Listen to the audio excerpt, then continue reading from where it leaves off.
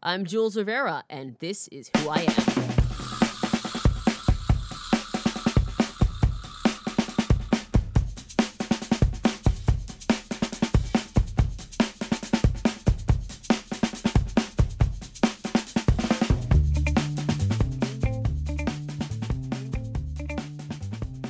My guest today is comic book artist and creator Jules Rivera, whose works include Valkyrie Squadron and Misfortune High. Jules, welcome to the show. Hi, Jamie. It's great to be here. And welcome to the garage. It's a little cold to be here, but that's okay. I'll get myself some warm tea after this. I'll be good. Yeah, I can actually provide warm tea. I will. I mean, you are British, so I know, I exactly. didn't want to ask. I figured that would be profiling, but I did wonder about that. At some stage, I promise I will get a heater in there. Not that that affects you because you're here now and it's cold.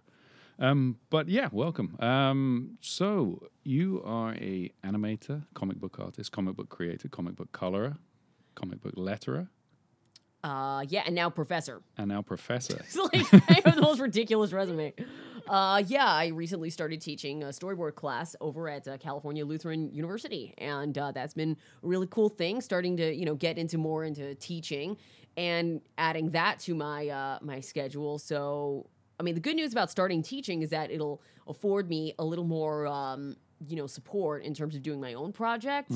Because, when you work 2 days a week, you can spend the other 3 days working on other stuff. So I'm really looking forward to getting my webcomic Valkyrie Squadron rolling a lot harder soon. I'm also working on a project for Paper Cuts Mattel. It is of the blonde one, she who cannot be named. But I'm really having a great time working on this project. This is actually my second project that I've been working on for Barbie Comics. And it's very exciting stuff. A lot of good stuff is going on right now. And then there's coloring a project with Rich Dueck and Joe Mulvey and Zach, the letterer guy. I don't know the last name. I'm sorry, Zach. I'm sorry, I just met the guy. I'm not that good with names. But yeah, I've been working on it's a kind of a high fantasy project. So it's my first time working in something that's really just straight high fantasy, where there's magic spells and crazy stuff going on, and it's gonna be a really cool project. Hopefully it'll expand into an even bigger thing later on, but we'll see. Sometimes these things have a way of working out, and sometimes I don't know, whatever. Are you still doing Misfortune High as well? Or is Misfortune High is kind of on the back burner right now because I let Valkyrie go by the wayside for so long. So I'm currently working on getting Valkyrie going again, and once I get that going again, then I will get Misfortune High some papers too, because a lot of people have been asking about that. It was a great story.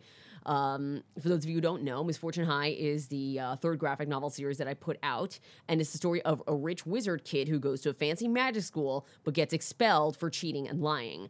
And as punishment, his father sends him to a magic school in the ghetto. And a lot, like, there were 2 Kickstarters that I did, one for book 1 and one for book 2, and they did very well.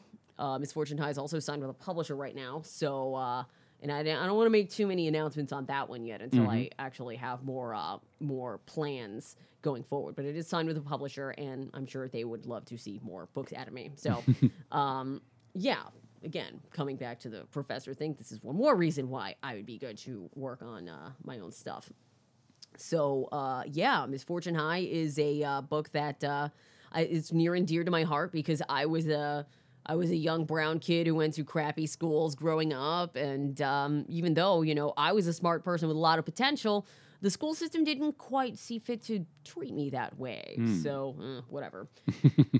Yeah, I exist despite the system, not because of it. So, there's that. Did you grow up here or in Florida? I grew up in Florida. I was originally born in the Bronx, which I think is an important thing to tell people, because if I say something untowards to them, then you don't take it personal. I'm from the Bronx, all right? We just say stuff, right?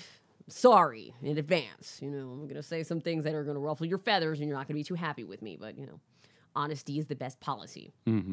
But yeah, my mother moved me to Florida at a young age, and I grew up there. And Florida's education system is not so great. Give you an idea of how not so great it is. Roughly in my same age range, famous people from Orlando include George Zimmerman and Casey Anthony. So, yeah, that gives you an idea of what I got to work with here. All right. And those are people with white privilege. Mm-hmm. So who even knows how to even describe people with even less to go on than folks with everything going for them, and then until no, not really. So going back to Valkyrie Squadron. Valkyrie Squadron, that is my second graphic novel series. I released it on the web. I did not sign it with a publisher because I thought, well, there's only like 6 pages of this thing done at the time. So I thought, let me hold off on signing it with anybody until I actually get more pages down and get more of a rhythm of creating it, because I didn't want to sign and then not be able to deliver. You know what I mean? So yeah, Valkyrie Squadron is a story of a team of lady space fighters in a war against robot drones. The drones are making entire colonies of people disappear, and it's up to the Valkyries to figure out where these people are going and if they can be saved. So that has, and actually, if you follow me on Instagram, Jules Rivera Art, you could actually see the Valkyrie dailies, which I've started posting and showing people, hey, this thing is not dead. I promise. Progress is moving forward, even though I'm only sending, out a screenshot a day, just one little snapshot. But it's enough to let people know, hey, it's moving along. Stuff's going on, and that's really cool. So, it's been a very high demand project for me. In terms of going to shows and whatnot, because people, they see the cover artwork that, it's all painted. Unlike Misfortune High, which had an illustrated cover, which was, I believe that was markers on vellum mixed with some digital trickery. And Valkyrie's covers are painted. In fact, I actually did a gouache painting for the new cover for the issue that I'm hoping to put out probably by April, just in time for the Denver Independent Comics Show. It's DINK, but I don't know what the numbers mean. I mean, the actual letters mean. I'm sorry, I suck with acronyms. But yeah, that show's coming up in early April, and I'm pleased to be attending it for the first time. I think it's going to be really exciting, and I've never actually been to the city of Denver. Yeah. I've not done a show outside. Oh, no, I did Emerald City. That's the furthest I've gone. Are you going up to Emerald City this year? I'm not. I can't get in anymore. I don't think I'm cool enough anymore. Or Well, ever was. Well, I'm not that cool either, but I at least got a pro badge, so nice. I figure I'll just show up, walk around, check out the show, see what's going on. But yeah, actually getting a table at Emerald City takes like a young priest and an old priest and a miracle and a unicorn or something. Like, I would argue that it's even harder to get into Emerald City than it is to get into San Diego Comic-Con. Yeah, wow. Yeah, because at least in San Diego, their small press area is not too demanding in terms of getting in. But in terms of Emerald City, I'm like, the deadline is always something that happened yesterday. And I'm like, man, this is hard. I can't get a table for Emerald City.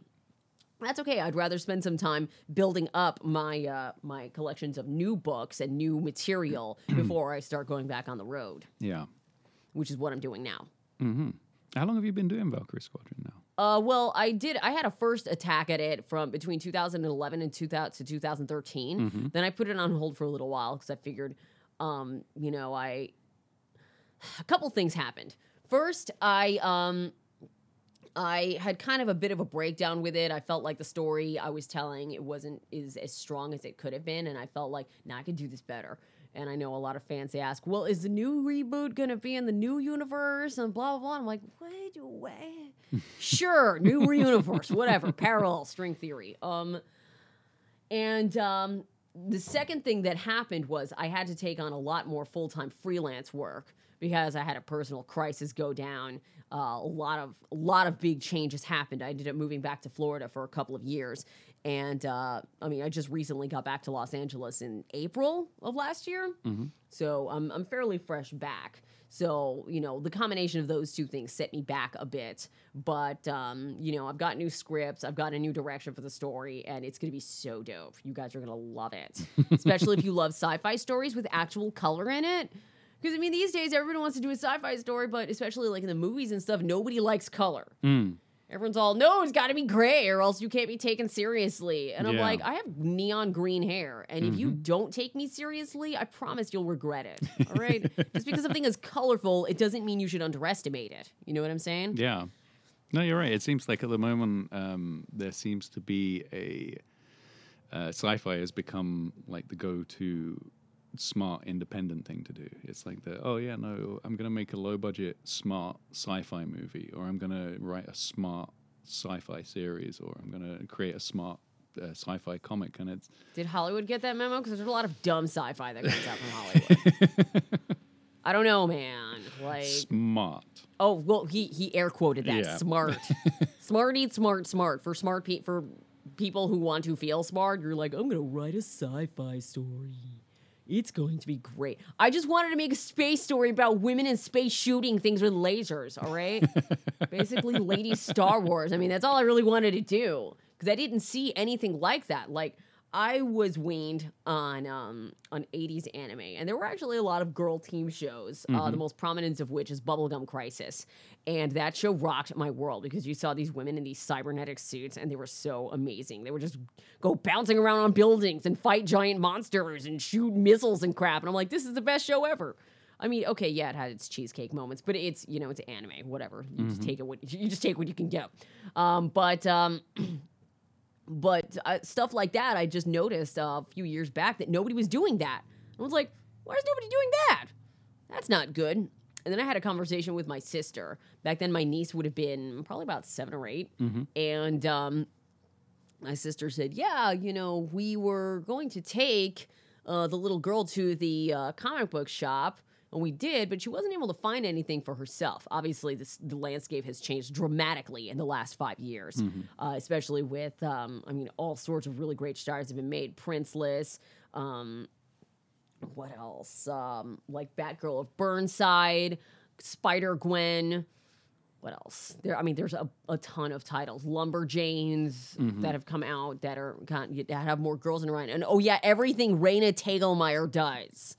I mean, that woman is crushing it. Yeah. Everybody wants to be all, oh, I want to work for Big Two. But I'm like, no, I want to do what Raina Tegelmeier's doing because she is busting up the New York Times bestseller list with everything she does. And at any given time, she'll have at least like 5 or 6 books up there. And I'm like, whoa. Yeah. That is some serious business. Like, that is where you want to be. Yeah, and you can find them anywhere as well. That's you can find them anywhere. You're not a hostage to Diamond distribution, and not that I have anything against Diamond, but Diamond has a very limited distribution network versus a distro network that would put your books in all kinds of different stores. That's why I like working on the books that I do for Mattel because they have a really wide distro network. People will be able to see it, and little girls will be able to see my artwork and read the books and have a lot of fun with it. You know, I'm all about reaching a bigger audience, which is actually why I switched from doing kind of more, I guess, mature comics. They weren't mature. They were totally violent and stupid. But I stopped doing more, I guess, teen to mature rated comics to do more all ages books. So I don't have to turn kids away from my table. So if a kid shows up and goes, I want to read your book, I'd be like, here you go. So what was the first book that you said? It was a cyberpunk webcomic that I did like way back when. I think I started in like 2006 and I concluded it in 2010, just before the start of Valkyrie. It was, it was baby's first comic. You know, it's everything you can expect from that. But I've realized that ever since I've done my first piece and moved on to bigger, better pieces, I'm like, oh, actually, I'm getting better at this whole being a creator thing. I'm actually putting out better work than I have in the past, and this is really good. It's a good direction. I hope that your listeners can understand that, yes, you may be hung up on your first book, but do it, get it done, and once it's behind you, you start at the next thing. And once you start your next thing, you'll find that you can do even more amazing things than you did the first time around because you learn from your mistakes. And everybody makes mistakes the first time around. Yeah.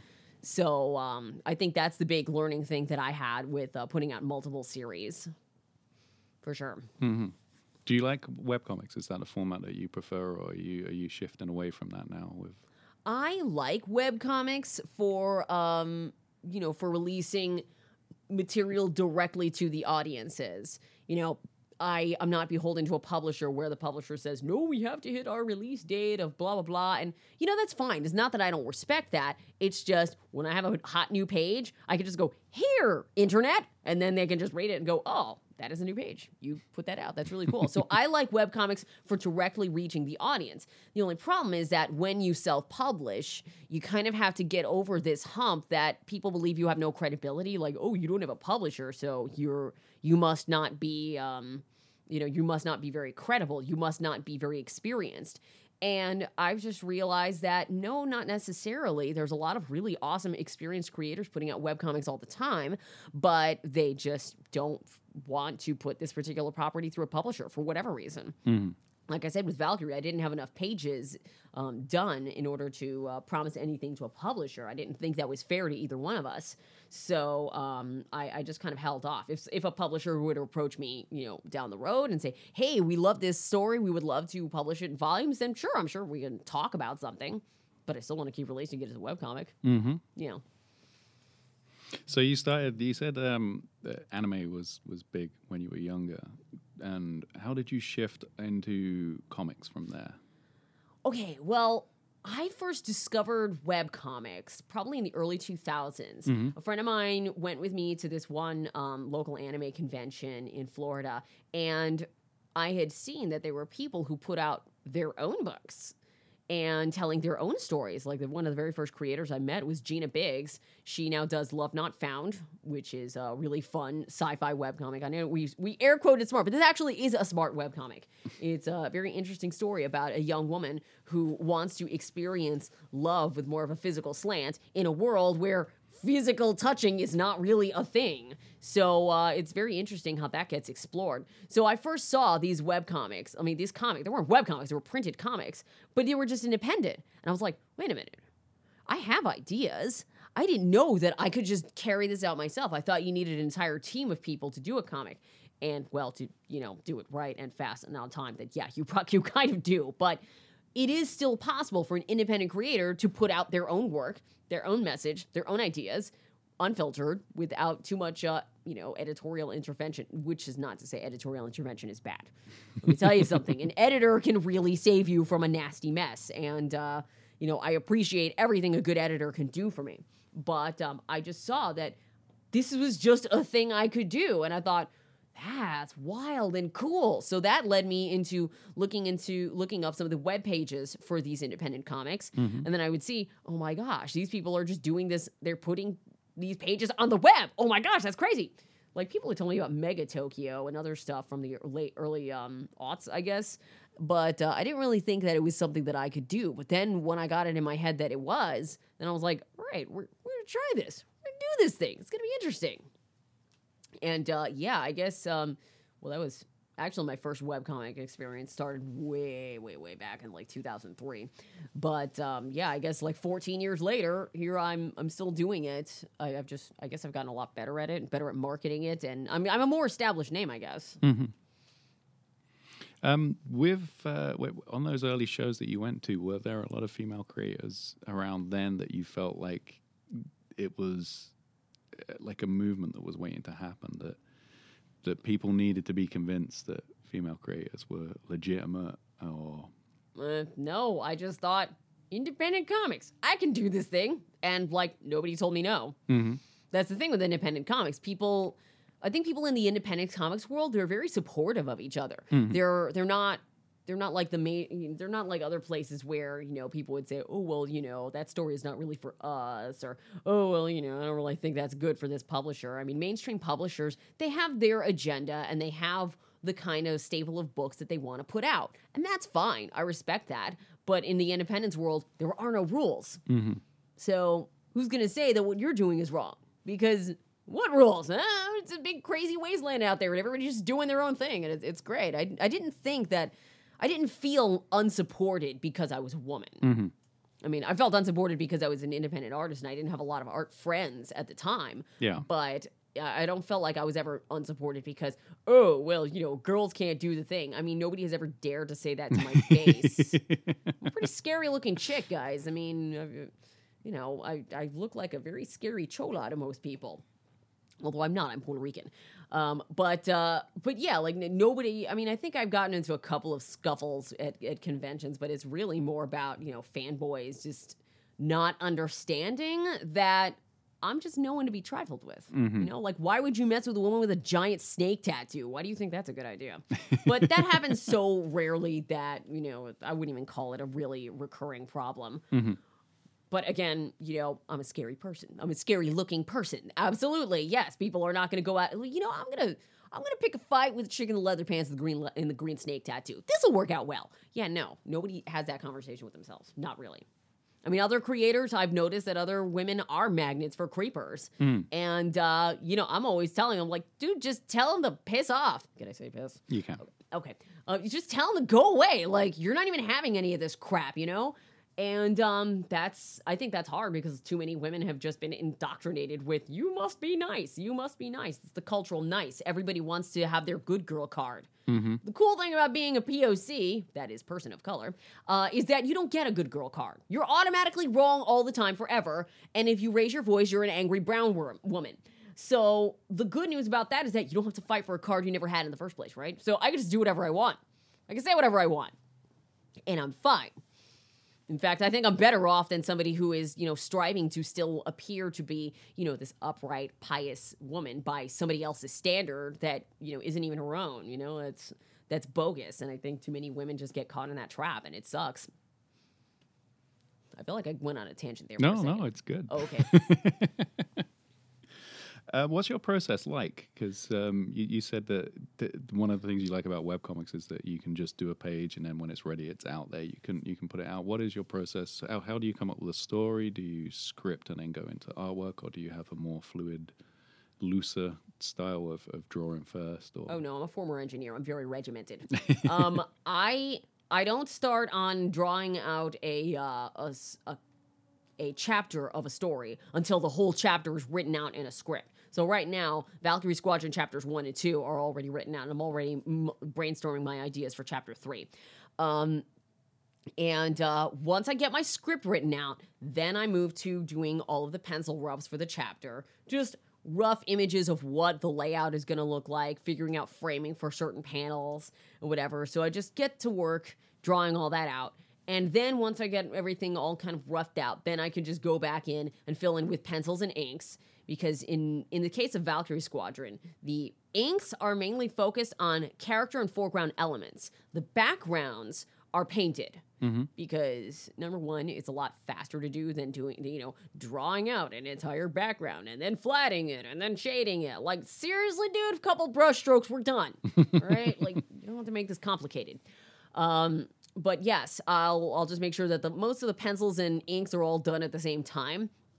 And then I just move on to colors, where the characters and, like I said, foreground elements are cel-shaded and the background elements are painted. It gives it kind of an animated look, or I guess a look from an animated TV series.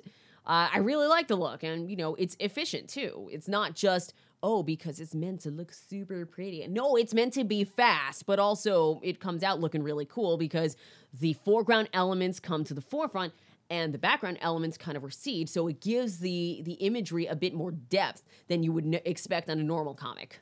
Yeah. And you do everything yourself. There's just you. Every aspect is you. Is it all you? So all the artwork is done traditionally, and then do you letter digitally or do you hand letter? Oh, well, actually, Valkyrie Squadron is 100% digital these days. Like, I have boards from the first time around, but, like, nobody buys my board, so I don't know. I don't see a point in doing everything on natural media. And so I just do everything digitally because, working in Clip Studio Paint, it's just really fast. You can set up an entire chapter, do all your rubs for the chapter. You can have an overview of what your entire chapter looks like, and the tools and putting everything together is really, really solid for a comics creator. I like Clip Studio Paint a lot, although I'll take my final colors in Photoshop because I like the brushes in there better. I use Kyle Webster's brushes, especially the gouache brushes that he has. You hear me use the word gouache a lot, and I'm really a big fan of this. And for those of you guys who don't know what gouache is a type of paint that is, it's watercolor pigment. It's watercolor medium with opaque pigment. So instead of just doing watercolors where everything is transparent and you're just layering on colors, gouache can actually act as an opaque medium where you can paint like white on black. After a few passes of white, of course, you really got to work on that. But it's a favorite medium of a lot of old school sci-fi authors, like a lot of books from probably the 50s, 60s, 70s that were all painted with gouache paints. So I have kind of taken on that look because I want to harken back to that bygone era where you'd see really neat sci-fi books on the shelves of stores, and they're really cool looking, and you're like, ooh, I want to read this thing. There's a crazy space alien with like laser eyeballs on this thing. This is super fun.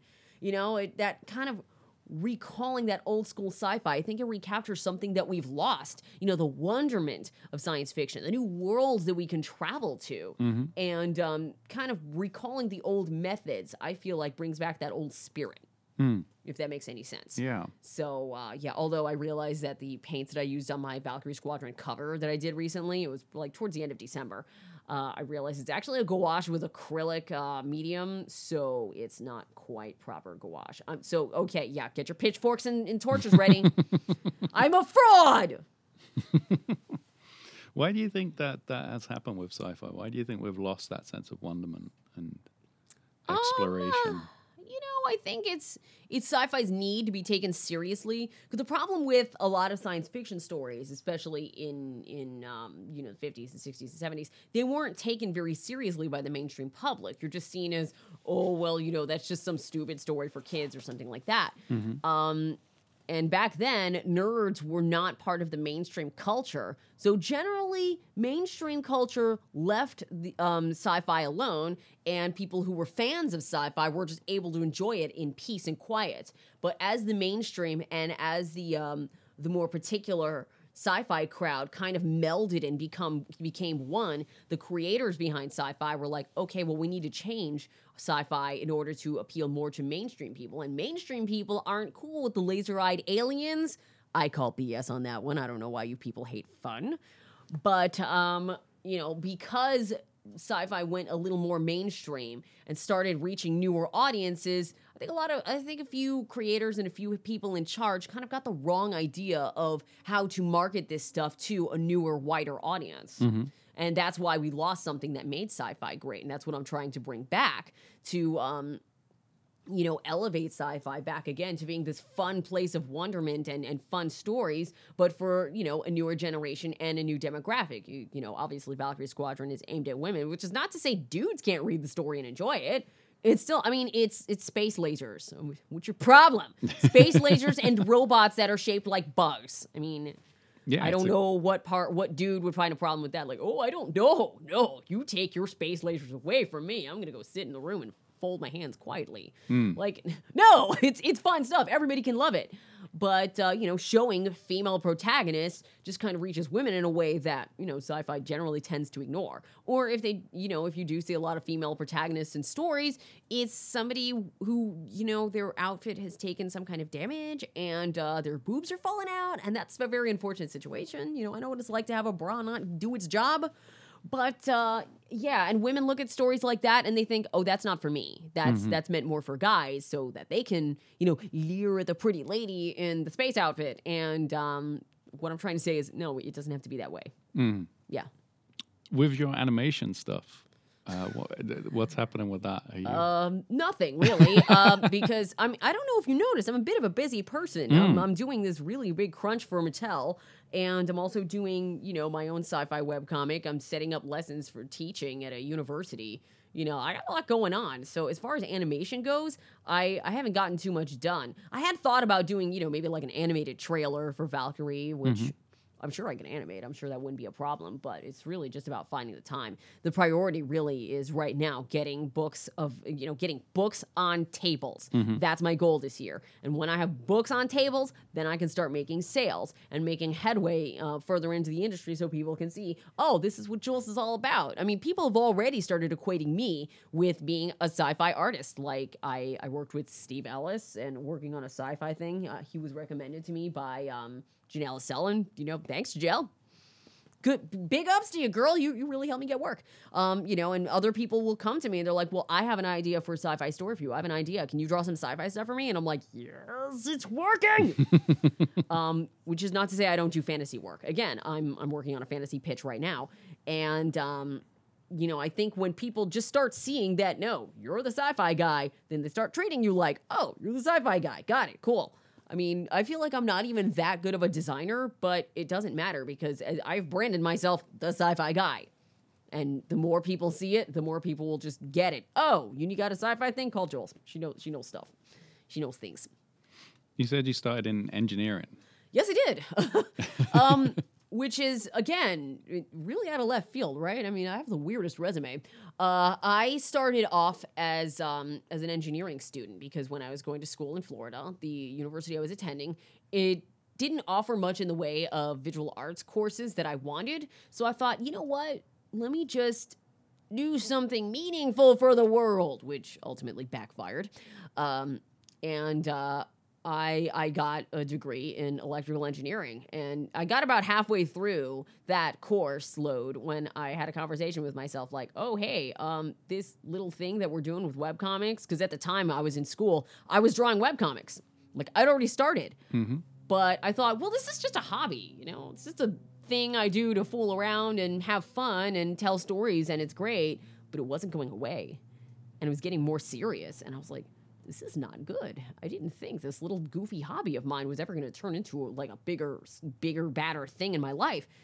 So I thought, okay, well, let me just finish up this college degree. And because the state of Florida was paying for it, I was on the Bright Future Scholarship. And I just got out and I thought, okay, well, let me just get out and figure out the next steps from there. And it took a while for me to actually get my career in the direction where I wanted it to go. I built up some savings. I moved to Los Angeles. I started taking classes at some of the local ateliers, including Gnomon School, Three Kick Studio.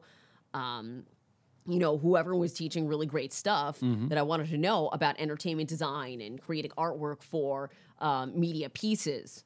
That's what I eventually had to do. But it took a really long time to do that. So that was hard. I would say if you are thinking of being an artist or starting off an artist storyboard career or a commercial storyboard career, commercial comics career, just start now. Just stop kidding yourself and just start it now. Because there are a lot of people who try to talk themselves out of it, who go, it's just a hobby. Or other people will try to talk you out of it too. It's never going to go anywhere. It's just a hobby. You don't really, this is like, you're just playing around. A lot of people would tell me that. Mm-hmm. And I knew in my heart that it wasn't going away. The beast wasn't stopping, and it was just growing and getting bigger and uglier and meaner and asking me for more things. And I've learned that you actually don't know where your comics are going to take you. Like Valkyrie Squadron got me some of my first gigs. Mm-hmm. Jeremy Whitley, he saw my work on Valkyrie. He's like, oh, hey, you want to draw a Princeless story? And I was like, yeah, cool, sweet. And other people have seen my work on Valkyrie Squadron, at least the first round, and they're like, hey, you're a pretty capable colorist. Can you color books? And I'm like, yeah, I can do that. And like I said, after my personal crisis, when I had to get a lot more freelance work, I was touting, hey, look, I can do colors. Look, here's examples of my work. And other, smaller press publishers that I've been working with, just other, independent creators, they were like, yeah, cool, I'll hire you for colors. Yeah, all right, awesome. This is going to be legit. So you actually don't know where your comics are going to take you. You don't know where your ideas are going to take you. So don't let anybody talk you out of it because they can't see the forest for the trees, They can't see what your end game is. Only you know that in your heart. And once you've got that settled out, then your path forward, I think, will be a lot clearer to you. Because I think a lot of creators have a hard time figuring out, what is my path? What do I want to do with this? Mm-hmm. Yeah. Would you say you have a style, or have you developed a style over time, or do you feel like you've changed any of the way your art is produced? And I don't think so, but other people who have seen my work, they're like, oh yeah, that's totally your stuff. Yeah. Like they'll see a thing I drew and they're like, yep, Jules drew that. Mm-hmm. Like other people can recognize my style. I don't think I can, but I have this obviously very anime influenced style, but I try to draw people's noses and mouths, guys, okay? I try to stick to actual facial structures. Mattel would not like it if I went super duper anime and, did not draw my characters on model. They would not be very happy with me. I feel like I've changed in that I'm trying to I guess, be more realistic. Like the new Valkyrie Squadron that I'm putting out now, I actually toned down the designs on each of the characters because in the first round, the characters had really elaborate costumes that were kind of a pain to draw. And now I'm like, okay, no, we're going to make life easy on me and just make the designs real clean, real simple so that I can draw this thing over and over again and not get fatigued by drawing 60,000 little details or having to paint in 60,000 little picky details, you know? I had to learn how to be my own best friend and design for a longer term comic where things are going to have to be drawn over and over and over again. As a designer, I think that if you are doing a comic, your character designs would do well to be fairly simple. I mean, I know everybody loves to do all of these elaborate drawings, and it's very impressive when you put pencils in front of somebody and it has all these elaborate lines and whatever, but you're driving yourself crazy, man. And your colorist hates you, I promise you. So I've actually eliminated a lot of fussy line work. I used to put a lot of emphasis on my inks, and now not so much because I know my colors are what sings. Like, to me, a page doesn't really even look done until I've colored it and then, you know, given it the atmosphere and, you know, the mood and the color and the temperature and just all the fun stuff that makes a comic page come alive. And I feel like, you know, more of my emphasis in color has changed the way that I've done business. I mean, I would have never thought a few years ago, yeah, paint the backgrounds. Yeah, that's a thing you can do. Yep. Like, I didn't even know I could paint 3 or 4 years ago, you know? I just, you know, took a few painting classes once I started studying art in Los Angeles, and I found out, oh my gosh, I can paint. It's like finding out you have a superpower you didn't know you had. So, yeah, I feel like when you get more experience in drawing these things and making comics, you learn what works and what doesn't work, and you start to eliminate the stuff that, in my opinion, wastes time. But that's me. Again, I'm a pragmatist. I'm a former engineer. I'm always looking for the most efficient solution that produces the best results. That's what good comic making is about, right? Cross-section between best solution and, you know, good quality results that are, you know, it's efficient, but it's also pretty. So that's, I think, the direction where my art style has gone. But then you look at Misfortune High, and it's kind of a different story. That book is not as efficient, but it has a very unique style that a lot of people, they're like, what? I've never seen this thing before. And I'm like, I know, because I invented it specifically for this book. It's really wild. It's a mashup of digital flatting and markers on vellum. So if you actually look at the pages, you will actually see chunky marker shading on these characters. That's by design because I wanted this book to look like it was drawn in some kid's like notebook at school. You know, I wanted it to have this really rough, sketchy look. With shows, do you enjoy shows? Is that a part of it that you like, or are you like conventions? Yeah. Oh, yeah, conventions are fun. I especially like conventions for the networking aspect, just meeting people. And I have like a zillion friends that I met at conventions. I'm pretty sure I met you at conventions too. In fact, we've done tables before. Yeah. We've tabled before together at Long Beach for, I don't know if it was 1 or 2 years running, but like, you know, I just love being able to connect with other creators because the problem is that in quote unquote the real world, there are people who just don't understand what I do. They appreciate what I do. They like what I do, but they don't get it, you know? And I feel like I need to surround myself with people who just get it in order to feel like, you know, I'm doing good things and I'm creating things that people can get excited about and just feel like I'm a worthwhile creator. I need to feel that connection. So that's what shows brings to me, and that's great. Also connecting with people who actually read my work or have never seen it for the first time. I mean, most of the time when people see my work at shows, they've never seen it before. Like, what is this thing? I don't know what you're doing over here. So they've never seen my work. And so they're seeing this thing for the first time, and their eyes are open like, what? You mean there's a book about lady space fighters? And I'm like, yes, and there's even lasers and robot spiders and stuff. And they're like, what? That's sick. So it's always great to kind of make someone's day and show them this new cool thing they didn't know existed. And then they take it home, and they're like, wee, I experienced a new fun thing, and it's really great, and these colors are fun. And that to me, I really love it. I know a lot of other creators, their shows can be tricky for them because, you know, if your sales are low, that's depressing. And talking to people is hard for creators. Not me. I'm one of the most weirdly extroverted artists you'll ever meet. I'm like me and Joe Mulvey. Like, we're like the most extroverted artists. Which is interesting because we also make a really good art team. Like, I've colored over Mulvey's stuff a lot of times, and he gives me this really, really cool line work that's kind of big too, but kind of not. It's kind of big too plus, I want to say, because it kind of takes what the Big Two is doing with its kind of more hyper-realistic imagery and kind of makes it more cartoony and fun and interesting. I mean, seriously, this guy should be getting jobs from Big Two left and right.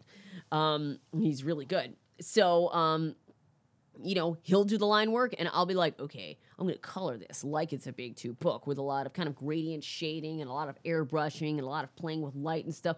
But I add my stamp onto it by making it lit well and atmospheric and interesting. Like, just recently I reposted on Facebook, because you know how Facebook says, here's a memory that you did. And I'm like, yeah, that's just some artwork I did from a while ago, bro. But I just reposted this pinup that I did with Joe of The Standard, which was, did you work on The Standard? No, I did Scamthology. I didn't do Stamp. Oh, okay. Yeah, this is speaking with Comics Tribe people. Comics Tribe is a publisher that's that was out John of... Lee's. It's about Newburyport, Massachusetts, or however the accent is. Newburyport, Massachusetts. I can't do the accent. I'm so sorry. I'm from the Bronx. We got a different accent. So, you know, it's based out in the Northeast, and it's just a collaboration of a lot of independent creators, myself included. So that's why I asked if Jamie had actually had done work on oh geez, what were we talking about? Oh, The Standard. So The Standard is a book that's put out by Comics Tribe, and it's a really cool book. It's about an old superhero who comes out of retirement to solve a mystery of disappearing children. Apparently, there's a lot of mysteries surrounding disappearing people. So, you know, it's a good plot line to go with because people love a mystery. I mean, you working on CSI, you know, people love just going, hey, I'm going on a morning jog. Oh no, a corpse in a tree on fire. And you just have to know, how did this happen? How did we get here? What's going on? So, yeah, that was, and I just reposted that piece on Facebook, and people were like, yeah, that's a really cool piece. And, you know, it was just really cool capturing its character coming out of the ground. It's a callback to a piece McFarlane did. I think it was Todd McFarlane, I think.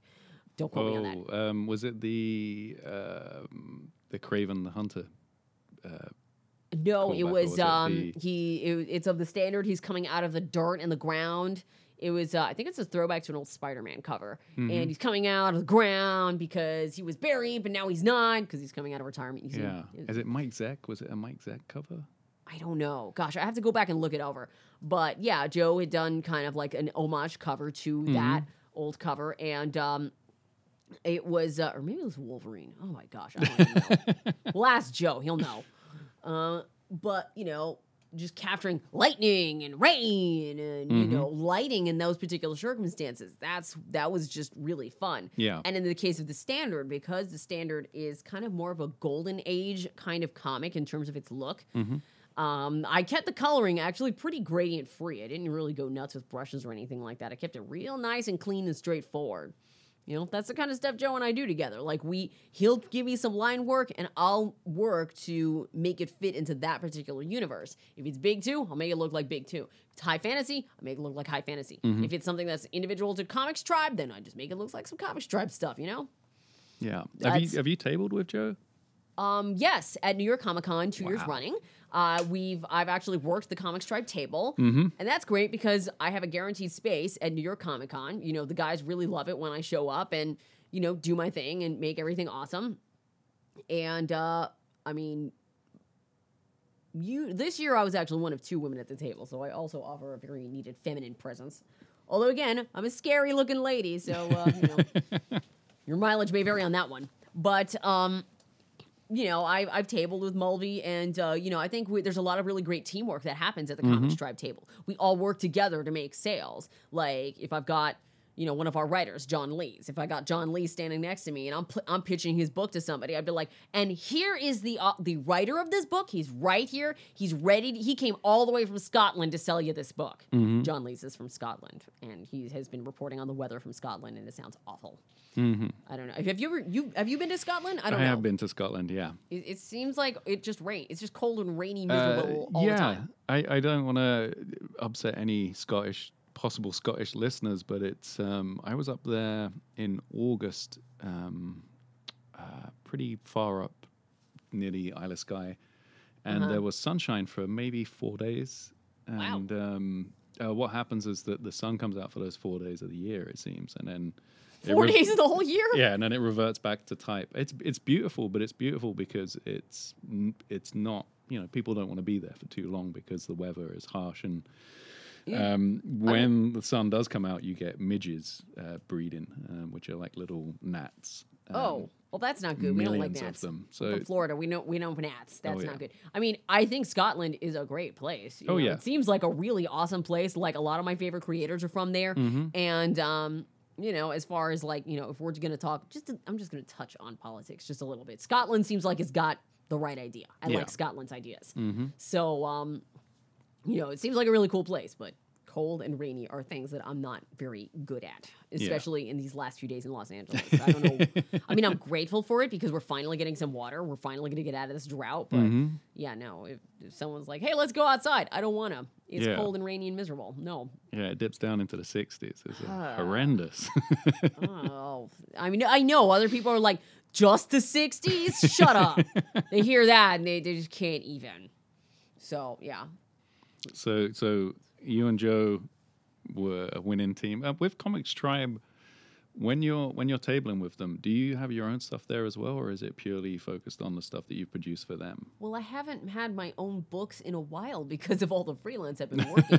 So, yes, I actually have kept my my Valkyrie books at the table. And in fact, there have been talks about me doing a Valkyrie one-shot that'll be published with Comics Tribe. The script of that is done, and the rest of that are done. I just have to finish off, the book. So hopefully in the next couple of months I can get that done because it's a really cool story, and it involves John's Cairn Terrier, Zach, who has since gone to the great beyond, God rest his soul.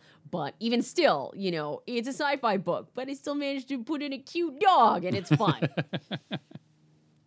So, I mean, and Comics Tribe has no problem with me, kind of bringing my own flavor to the table. They're cool with it. I mean, I don't see why not. Everybody has something to add that is going to bring something new and interesting to the table that that probably wouldn't have been there without that person. Joe Mulvey brings his kind of bigger than life, big two art. John's really good at writing really interesting horror stories. Yeah. Like John's Comics Tribe's big horror guy. Although actually, John and I are working on a pitch that's actually a rom-com, and it's the funniest freaking thing. You're gonna love it. I hope this gets picked up. What? He always has a line of humor through his books, which is great, a dark humor. He's got a pitch black sense of humor, but he does have a bit of funny that goes along with his stories. It's and also his work on Oxymoron, Loveliest Nightmare. That was also some pretty good stuff. I mean. Definitely gets dark. Oh, especially towards the end of chapter 3. I was like, I'm coloring over this material that Alex drew out, and I was like, is this for real? We really doing this? Holy crap! Jeez, John, you need a hug? But who else? Like, we've got Cesar Feliciano. He kind of brings kind of a more old school flavor because he's been doing inks for Big Two for like 20 some odd years. Yeah, and he's working on the Red 10. He's working on the Red 10. I just got the email this morning that says Red 10's going to be finishing up. And I was like, oh, this is going to be interesting. I have been looking out to see how that story would hash out. If you guys don't know, the Red 10 is a story of, as Tyler pitches it, it's what he would do to the Justice League if DC was crazy enough to let him. They will not let him. But he uses a lot of ersatz superheroes to get his point across about, murder and craziness and betrayal. So anyway, the Red 10 is the Justice League if DC was crazy enough to let Tyler kill them all off.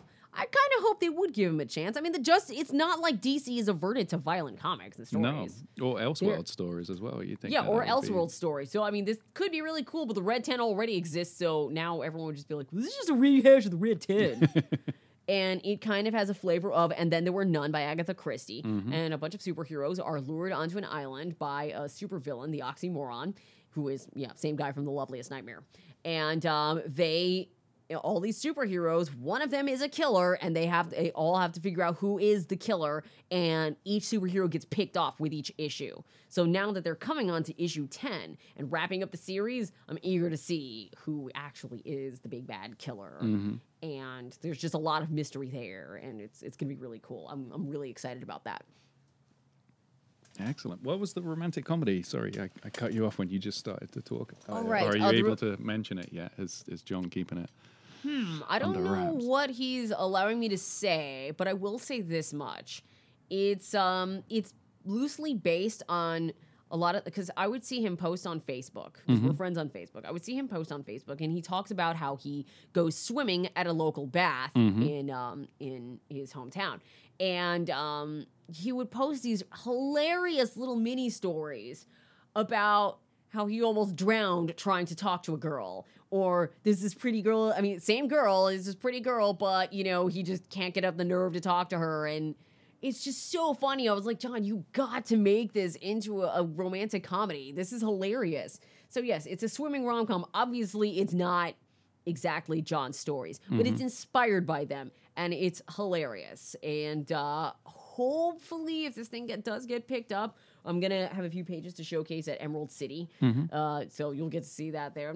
Well, no, you won't, because you won't be there. But I'll email you. It'll be great. Thank you. You know, a few people will be able to get to see some of the pages I'll put together for the pitch, and it's just going to be great. It's just it's off the beaten path for John, because for once it's not horror, and it's just a really fun kind of romantic comedy involving swimming and creepy old people and, you know, awful people who run other gyms, and it's hilarious. It's just so funny, and it's based in Florida too, so you can expect me to influence the story with my own stories of Florida crazy, and Florida crazy is real. I don't know why it is. It just is. You just have to accept it, that yes, this is a real thing that happens, that where, you know, some reason everybody in Florida just loses their marbles. This is true. And the animals are running amok, and we've got, you know, gators are like everywhere. In fact, I keep forgetting that word has 4 syllables instead of 2. Alligator. I think I said the word gator in front of somebody here in California. They're like, what? What's that? And I'm like, alligator. God, you're killing me. You know, crazy boa constrictors, possums, just all kinds of bizarre animals just run amok in Florida. It's real. It's real. But the good news is you don't have to run from a gator. They generally, if they're on ground, they generally won't chase you. Yeah. Yeah. So, because they're too lazy. They're just like, you're all the way over there, and you're stupid, and you're probably not even going to taste good. Whatever. Yeah. So you got Dinks coming up? Yeah, Denver? Dink is the one show I've got coming up. Then there's Denver Comic Con. I'm not confirmed for a table for WonderCon just yet. Right. I want to try out the waters with Dink and see how I feel about that first, and just, again, books on table. That's the goal for this year. Just get books on the table, so that in future shows, you know, probably later on in the year, or you know, starting next year, I will be able to just have more books on tables, and people can see that I've got a lot of forward momentum, and I'm creating new stories and doing cool new stuff all the time. That's the goal. Excellent. And if people want to see your stuff, where can they go? Okay, well, you can go to JulesRivera.com. That's just my artist portfolio site. You can go to www.valkyriesquadron.com, or yeah, actually those two will cover you pretty well. You've also got the Instagram account, Jules Rivera Art. You can find me on Facebook, jules.rivera.art. And especially active on Twitter at Jules Rivera. I got my name on Twitter. It was a pretty cool thing, because I got in early enough so that I could actually just get my name, and I'm very proud of that. Nice. Couldn't do the same thing on Instagram. I have a Snapchat I also don't use very much, but whatever. But yes, I'm a very easy person to get a hold of on the internet. Excellent. Cool. Well, thank you for coming in again, Jules. Yeah, no problem. Thanks for having me, Jamie. That's it for the show. If you want to contact us, you can reach us at whoiampodcast@gmail.com or phone at 818-308-4066. We're on iTunes if you want to subscribe there. And if you feel inclined, please leave a rating. And if you have any interest in being a guest on the show, we have a contact form on the website, which is at whoiampodcast.com. Thank you for listening. We'll be back in 2 weeks. I'm your host, Jamie Gamble, and this is Who I Am.